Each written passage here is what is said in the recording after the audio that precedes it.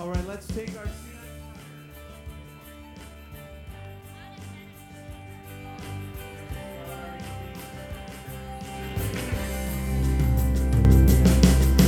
Singing some songs of praise together to the Alpha and Omega, the Ancient of Days.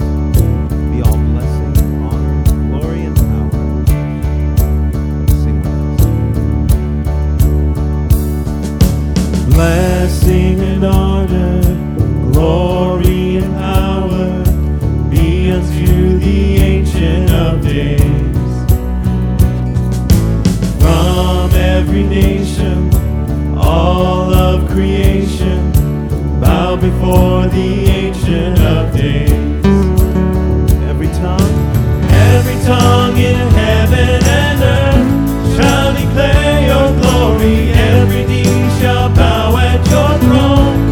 In worship you will be exalted, O God, and your kingdom shall not pass away, O Ancient of Days.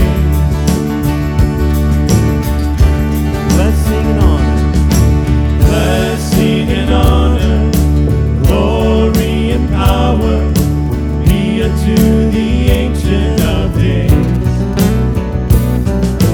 From every nation, all of creation, bow before the Ancient of Days. Every tongue in heaven and earth shall declare your glory. Every knee shall bow at your throne. In worship you will be exalted, O God, and your kingdom shall not pass away, O Ancient of Days. Sing every tongue in heaven and earth. Every tongue in heaven and earth shall declare your glory. Every knee shall bow at your throne. In worship you will be exalted, O God, and your kingdom shall not pass away, O Ancient of Days.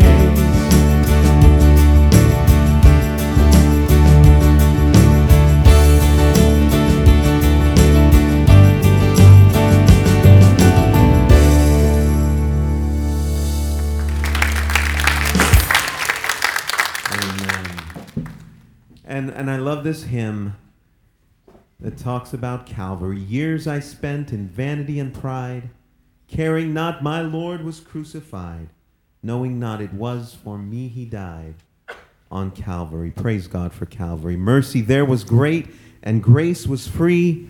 Pardon there, it was multiplied to me. There my burdened soul found liberty at Calvary. Sing with us.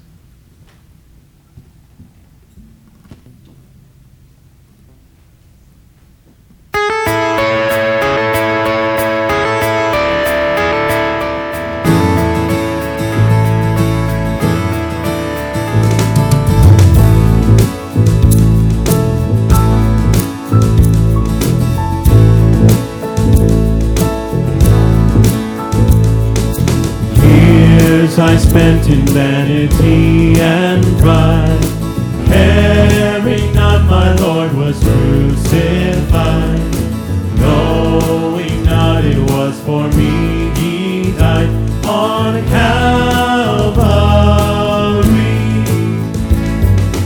Mercy there was great and grace was free.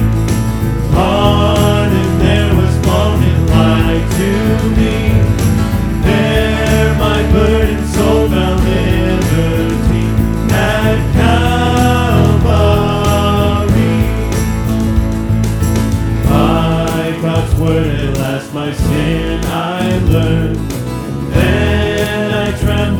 at the law I spurned, till my guilty soul imploring turned to Calvary. Mercy there was great and grace was free. Pardon there was multiplied to me. There my burdened soul found liberty at Calvary. Now I give to Jesus everything. Now I gladly own him as my King. Now my raptured soul can only sing of Calvary.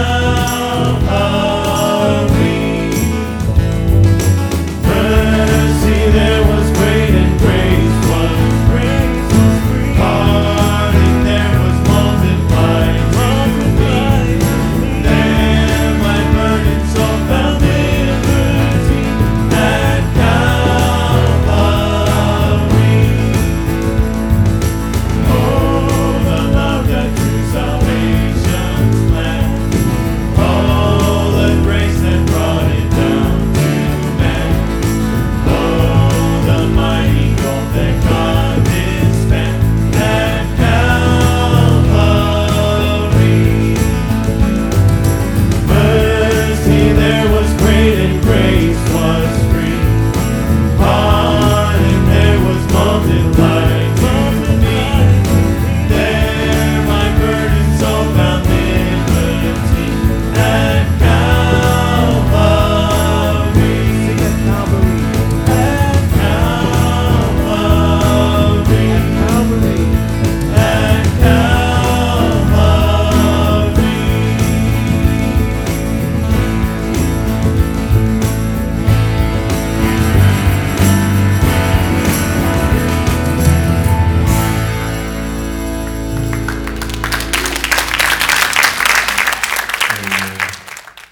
When Jesus was asked in the Gospels what the greatest commandment was, he said, it's simply this: you shall love the Lord your God with all your heart, with all your soul, and with all your mind.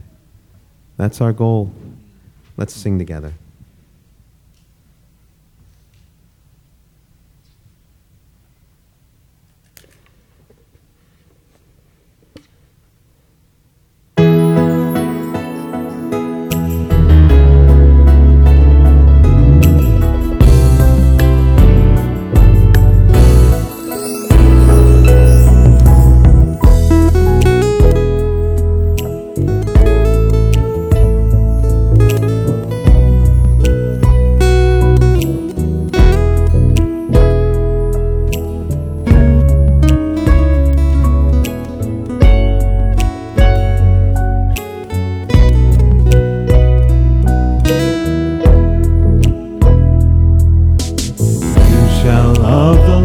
With all your heart, you shall love the Lord with all your soul. You shall love the Lord with all your mind, with all your heart, with all your soul, with all your mind. Sing it again. You shall love. You shall love the Lord with all your heart. You shall love the Lord with all your soul. You shall love the Lord with all your mind, with all your heart, with all your soul, with all your mind. Oh Lord, I love you for all the things you are. Oh Lord, I love you for all the things you do. Oh Lord, I love you. Help me love you more, with all my heart, with all my soul, with all my mind. Sing, oh Lord, I love you. Oh Lord, I love the Lord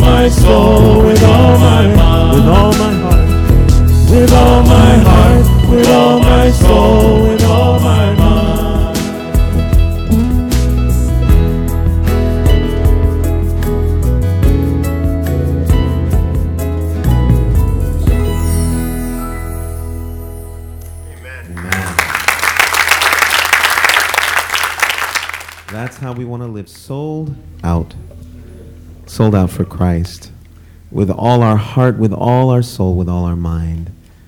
You know, we're going to hear in a little bit from our brother Rajiv about David, and that's how David lived. The Lord said, he had a heart after me. He had a heart after God. That's how we want to be. That's what our prayer should be. Lord, change my heart. Make me more and more like your Son.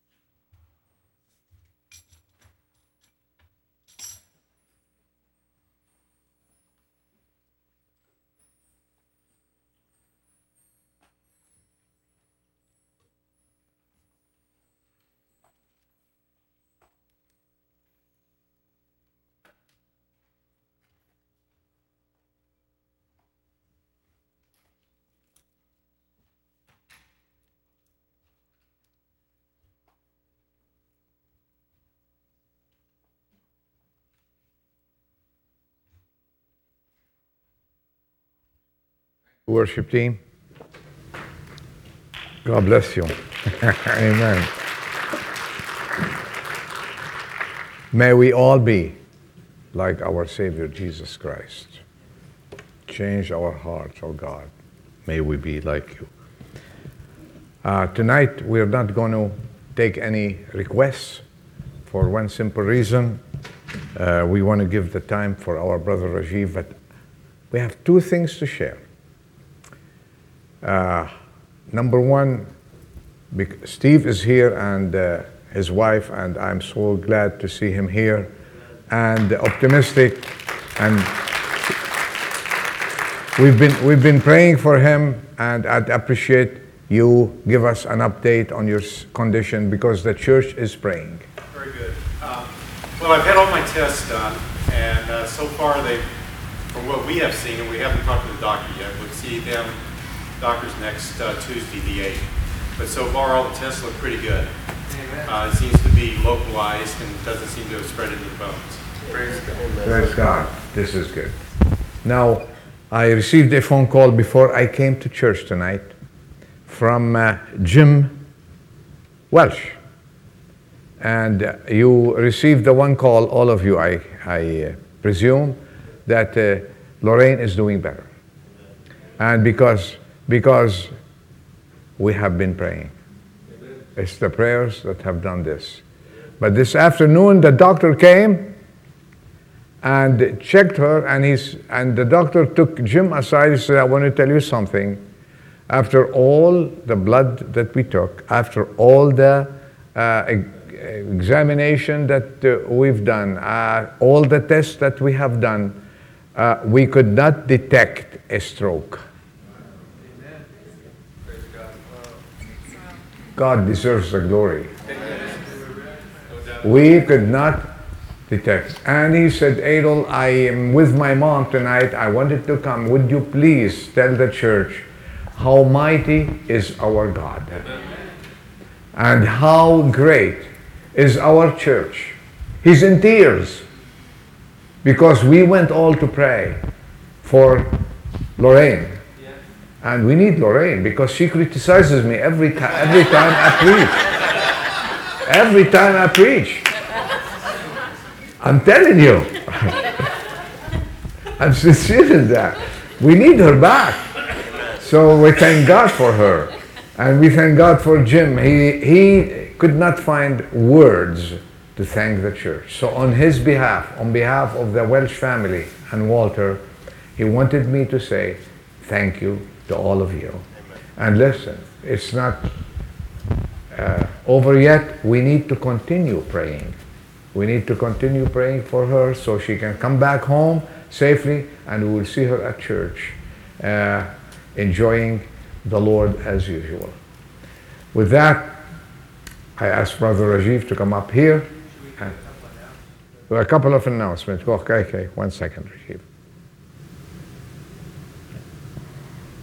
A few announcements. Tomorrow there will be no women's Bible study at 10 o'clock in the morning, so no women's study. There will be a men's lunch at Clementine's at 11:30 though. Friday groups are on, except our singles group at Mike and Ginny's is not. We'll have it starting next Friday. And then there's a big move. Big. B-I-G in big letters. Big move for the Huete family on Saturday at 8 o'clock in the morning. Please see Jim Hyde and also Kathy see the ladies to help out for this move so it'll go smooth and quick. And Jim's here tonight so you can see him for that. Thank you. 8 o'clock at the old house, right? Yeah, Jim needs to talk to Dave because it looks to be we are going to have a big storm coming in on Saturday. And Jim told me that he's going to talk to Dave afterwards if there is a possibility to postpone it or not. Let's remember tomorrow, as Dean said, no Bible study for the women, but men at Clementine, we go and have lunch. Men at Clementine, lunch is at 11:30. With that, Brother Rajiv, it's all yours.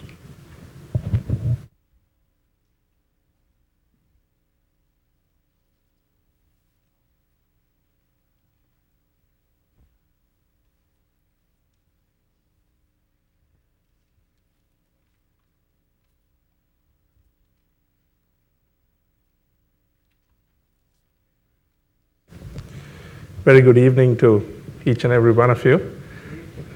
And we'll continue with our lessons from the life of David.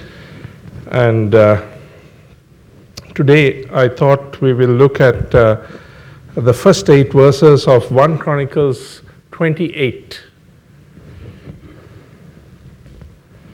1 Chronicles 28, the first 8 verses. On last Sunday, I couldn't do 8 verses. I did 4, but today I'm going to go at top speed and I'm going to finish 8 verses, I'm determined. So I'll ask Dean to read the first 8 verses. Please, Dean. Thank you.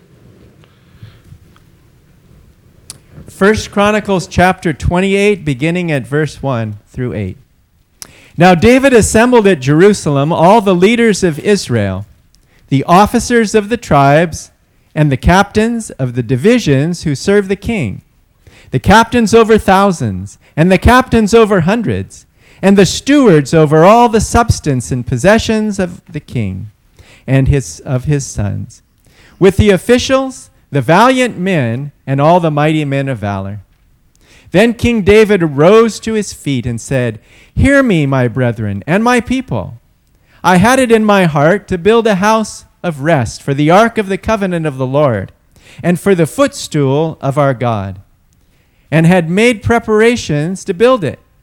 But God said to me, You shall not build a house for my name, because you have been a man of war and have shed blood. However, the Lord God of Israel chose me above all the house of my father to be king over Israel forever. For he has chosen Judah to be the ruler, and of the house of Judah, the house of my father, and among the sons of my father. He was pleased with me to make me king over all Israel. And all my sons, for the Lord has given me many sons, he has chosen my son Solomon to sit on the throne of the kingdom of the Lord over Israel. Now he said to me, It is your son Solomon who shall build my house and my courts. For I have chosen him to be my son, and I will be his father. Moreover, I will establish his kingdom forever, if he is steadfast to observe my commandments and my judgments, as it is this day. Now therefore, in the sight of all Israel, the assembly of the Lord, and in the hearing of our God, be careful to seek out all the commandments of the Lord your God, that you may possess this good land, and leave it as an inheritance for your children after you forever. Thank you, Dean. David's life was almost coming to an end, and like many mighty leaders before him, prior to his departure, he took the opportunity to address his people one last time. And Moses had done it before, Joshua had followed his example, and now in that tradition, David also took the opportunity to address the people. And here in verse 1, you can see that David summoned all the elite of the nation, those who headed all the various groups. The regional heads were there with top military men, you can see. Then you can see he called for the managers of his various business interests, those who acted for his sons, and then officers, eunuchs, those who functioned as ministers of state or civil servants. And then finally you see that even the mighty men were also invited. So in effect, anyone who was anything under David was invited to attend. You see, David wanted to ensure that anyone who had responsibility or influence, anyone with any kind of power, would hear his final speech and his final appeal and take on board what David had to say. You see, once it had been a personal ambition of David, but now he wanted to make it a national responsibility to build the temple of God. You see, the lesson here is that if we are ambitious in the things of God, it is vital to transmit it to others, an enthusiasm for any project. You can't do it on your own. You must make sure that you carry everyone along with you. Then only it can be successful. Solomon was young, inexperienced. He was going to need the support of everyone in this great project of building the house of God. So you also, if you find that you want to do something for God, make sure that you take others along with you, and then it will be successful. Now I want you to notice that in verse 1 here, or in verse 2, it tells us that David, when he started to recount the story, he stood up. Now, before in chapter 17, when David was denied the privilege of building the temple, when Nathan the prophet came and told him, you cannot build the temple, he was sitting down. Here, we see that David was standing up. It would have taken a considerable effort. Here he was an old man, but he wanted to stand up to show his respect for this illustrious audience. And then I want you to notice also in verse 2 how he addresses the people. He says, my brethren and my people. My brethren and my people. The order is significant. You see, in that same verse, you can see that he is known as David the king. But he was not ashamed to refer to his subjects as my brethren. The relationship that he had with them in family took precedence over his authority over them. Every person who has a responsibility for somebody, another believer in Christ, is described in Scripture as a brother for whom Christ died. So there is no hierarchy or an underclass. We are all brothers and sisters in Christ. David addressed them as my brethren and my people. Then I also want you to notice that David begins to recount what has been now well known to all the people, that he had been stopped from being the one to build the temple. And I want you to notice that even though this was his ambition, in verse 2 he said, I had it in mine heart to build a house for God. He rose up above what was a major setback for him, because this was his main ambition and it had been taken away from him. But he did not let that disappointment stop him from continuing to serve God or do something for God. You may also want to do something for God and it may be blocked or taken away from you.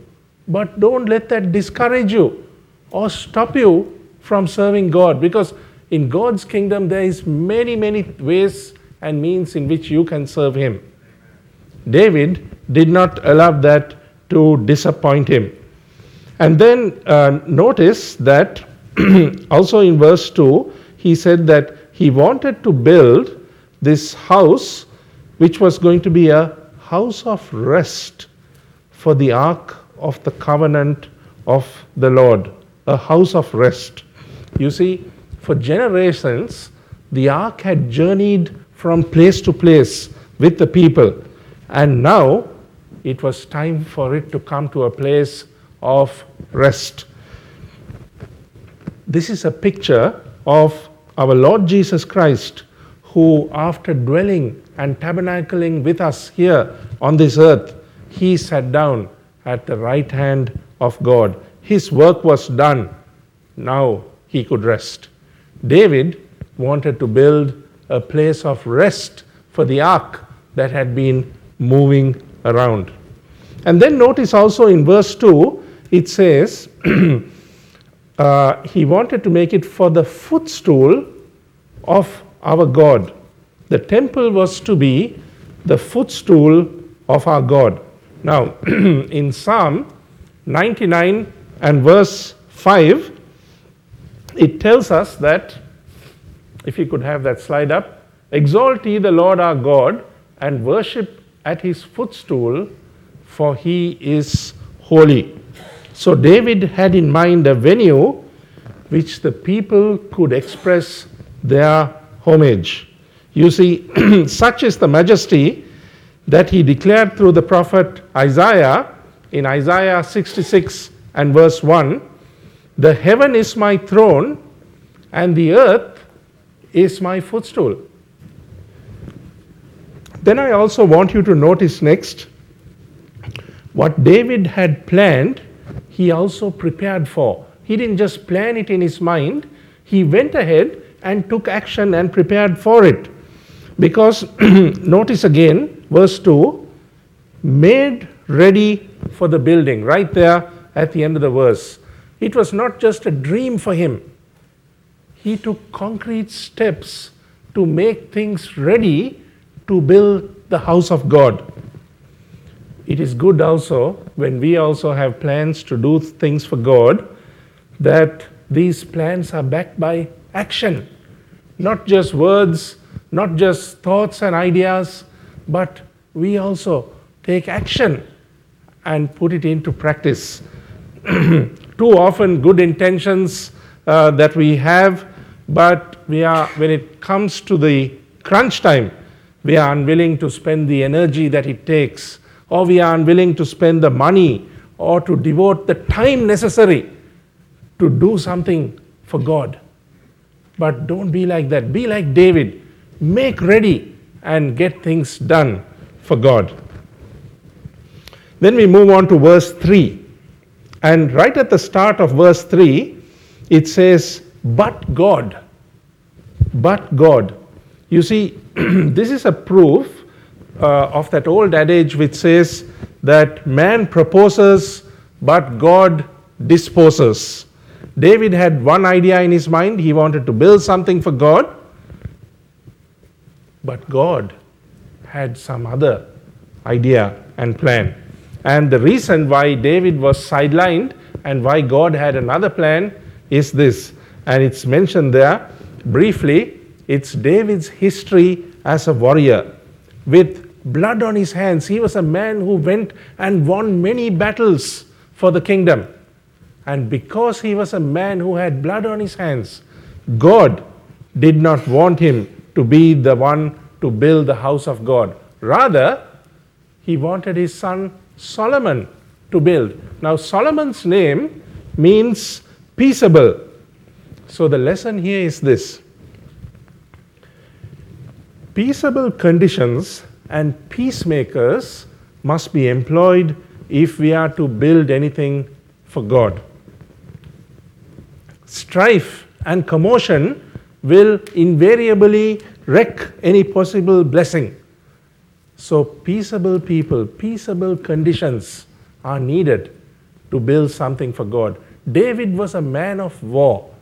He was a man who had blood on his hands, and God did not want him to be the one to build the temple, so he chose his son Solomon. Chose. Now that is a key theme here in this passage. I want you to notice the word chose in verse 4. Chosen Judah in verse 4. He had chosen Solomon in verse 5. In verse 6, chosen him to be my son. Chose. We don't have any say in the matter. It is God who chooses us to serve him. You see, David was chosen, Judah was chosen, Solomon was chosen. The lesson here is God is sovereign in his choices. He can choose whoever he wishes to serve him. John chapter 15 and verse 16. The Lord Jesus was talking to his disciples here, and he said, "Ye have not chosen me, but I have chosen you and ordained you that ye should go and bring forth fruits. We didn't choose God, God chose us. That's what he was telling his disciples. And so here, David is recounting in these verses what happened to him. He was a little boy, and then the people from Samuel came to the village, and he recalls how he came down the hillside, and then the sensation of the oil being anointed upon his head. And no doubt he had heard that Samuel had scrutinized all his brothers, but had selected him. You see, out of all the sons of Jacob, Judah had been the chosen royal tribe. And then out of all the tribes of Judah, the house of Jesse had been chosen. And then out of all the sons of Jesse, God chooses David. And then now out of all of David's many sons, you notice the words there in verse 5, I have many sons. Out of all his many sons, why is it that God chose Solomon to be the one to build the temple? You see, Judah was not the firstborn, but yet he was chosen. And then Jesse was a non-entity, hardly known for anything was Jesse. In fact, have a look at 1 Samuel chapter 17 and verse 12. And Jesse was known as the man who went among men for an old man in the days of Saul, a non-entity, an old man. And then in verse 28 of 1 Samuel chapter 17, you see that Jesse was the owner of just a few sheep in the wilderness. An old man in the days of King Saul who only had a few sheep. So why was the house of Jesse selected? Thank you.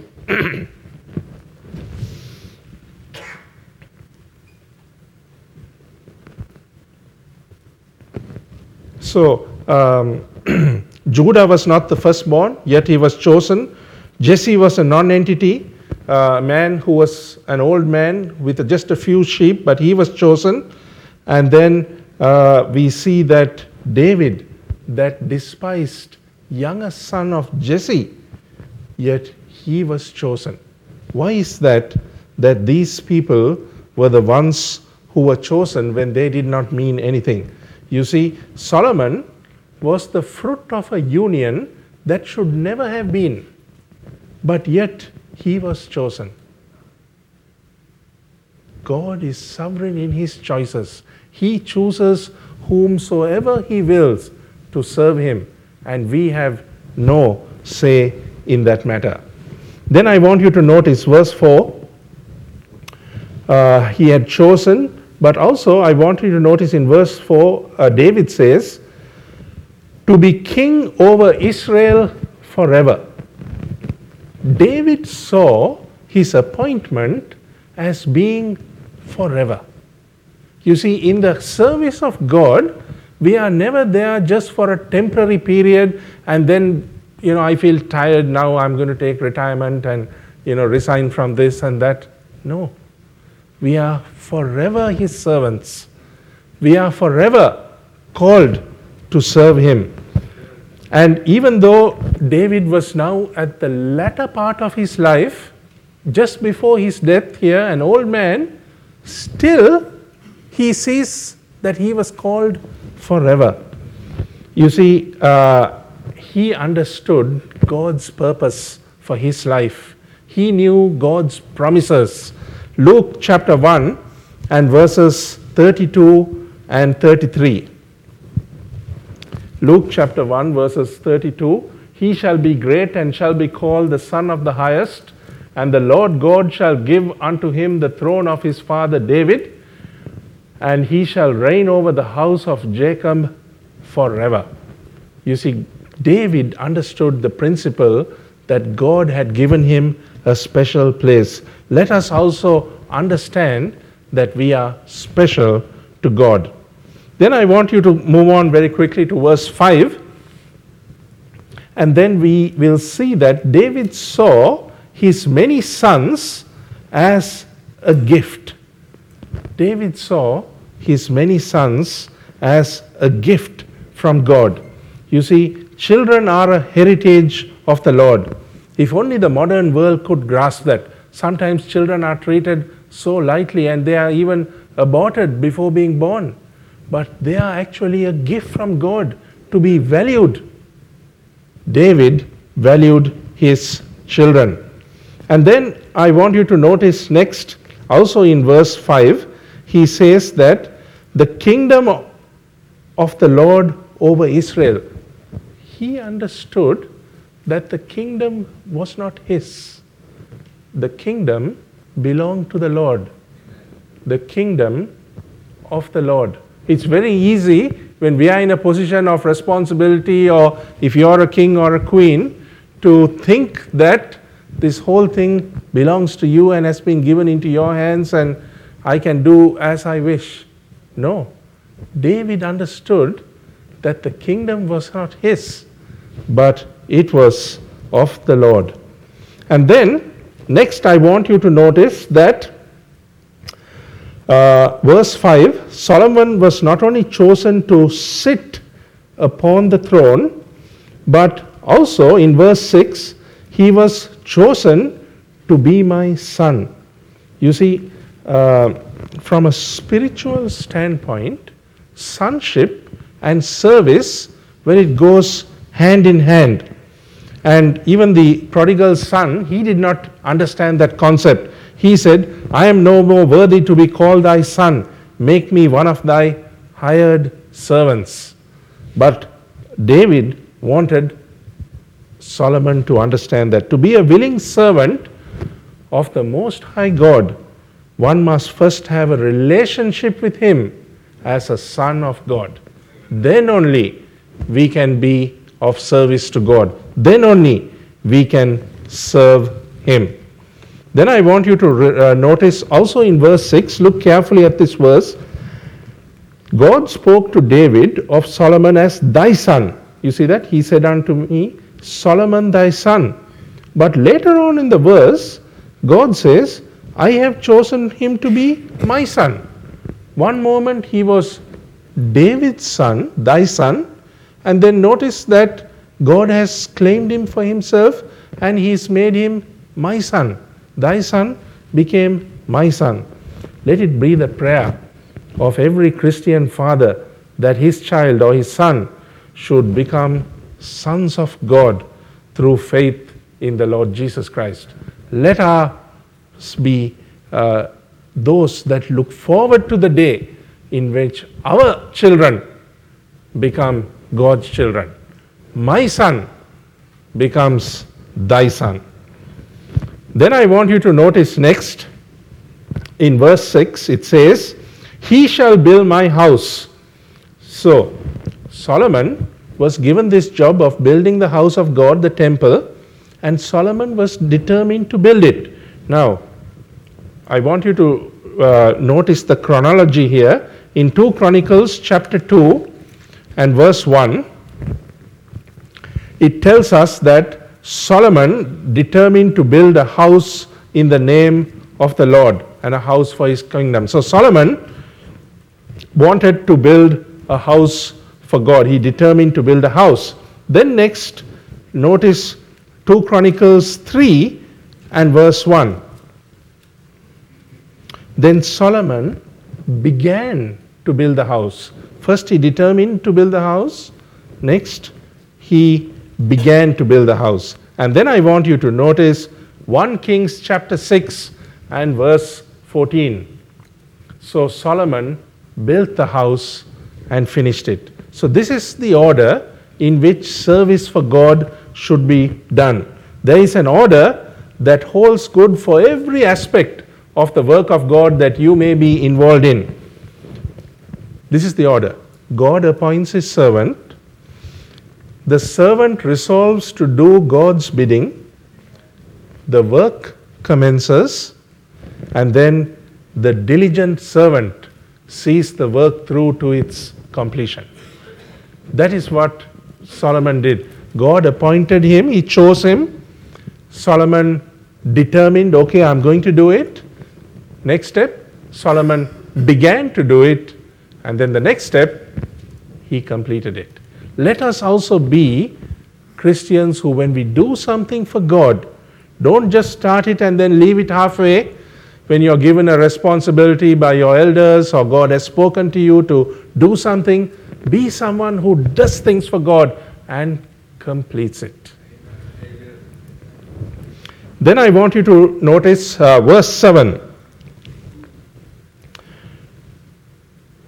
According to Solomon's continuity and the way that he was going to respond to divine commands, notice in verse 7 it says, I will establish his kingdom forever if he be constant to do my commandments and my judgments as at this day. You see, God gave him credit for being happily compliant with his will, but you see, many people start out well, but then there is slippage, they don't continue. But what does it say in these words? In this verse, God wants him to be constant to do my commandments. When we are doing something for God, it should be constantly done. We must constantly follow God's commandments. As at this day, Solomon was following God's commandments, but God wanted him to continue on without stopping. The word really means to be strong. You know, it does require strength of character to obey God when there are so many pressures in the world. Every day, even today, I'm sure, you would have faced pressures not to conform to God's order. And despite these pressures, make sure that you are someone who wants to obey God's precepts. It's a sad fact that David said here, or God said, as at this day. As at that day, yes, Solomon did do what was right, but later on in his life, as you know, he lapsed in the latter stages of his life. And one day, 10 tribes left from the kingdom during the early days of his son Rehoboam's reign. So you see, God took away the kingdom because he didn't keep to what he should have been doing. So let us also make sure that we take seriously God's promises of blessings. Then next,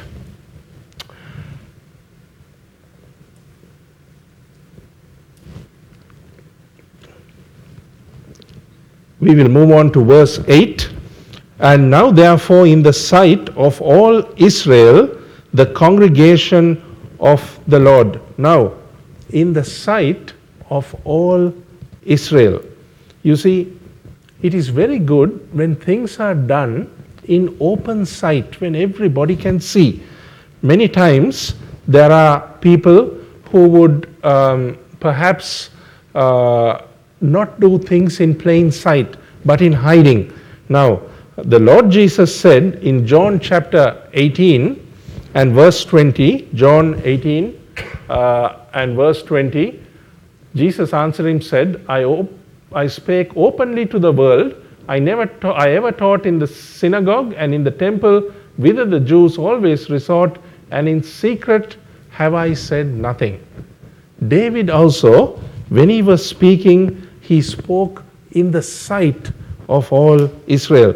Now, if somebody was to tell you something unorthodox about the church or your leaders or something like that, but it was hidden away, perhaps in a restaurant or in a home round a table, make sure that you're on your guard.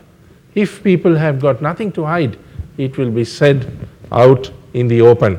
And so David was willing to say what he had in the sight of all Israel. And also notice in verse 8, not only was it in the sight of all Israel, it says there, in the audience of our God. David realized when he was speaking that he was speaking in the audience of God. While I am talking to you here, God is present.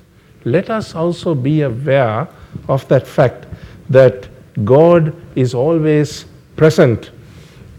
Cornelius, he seemed to understand that. In Acts chapter 10 and verse 33, he said, "Now therefore we are all present before God."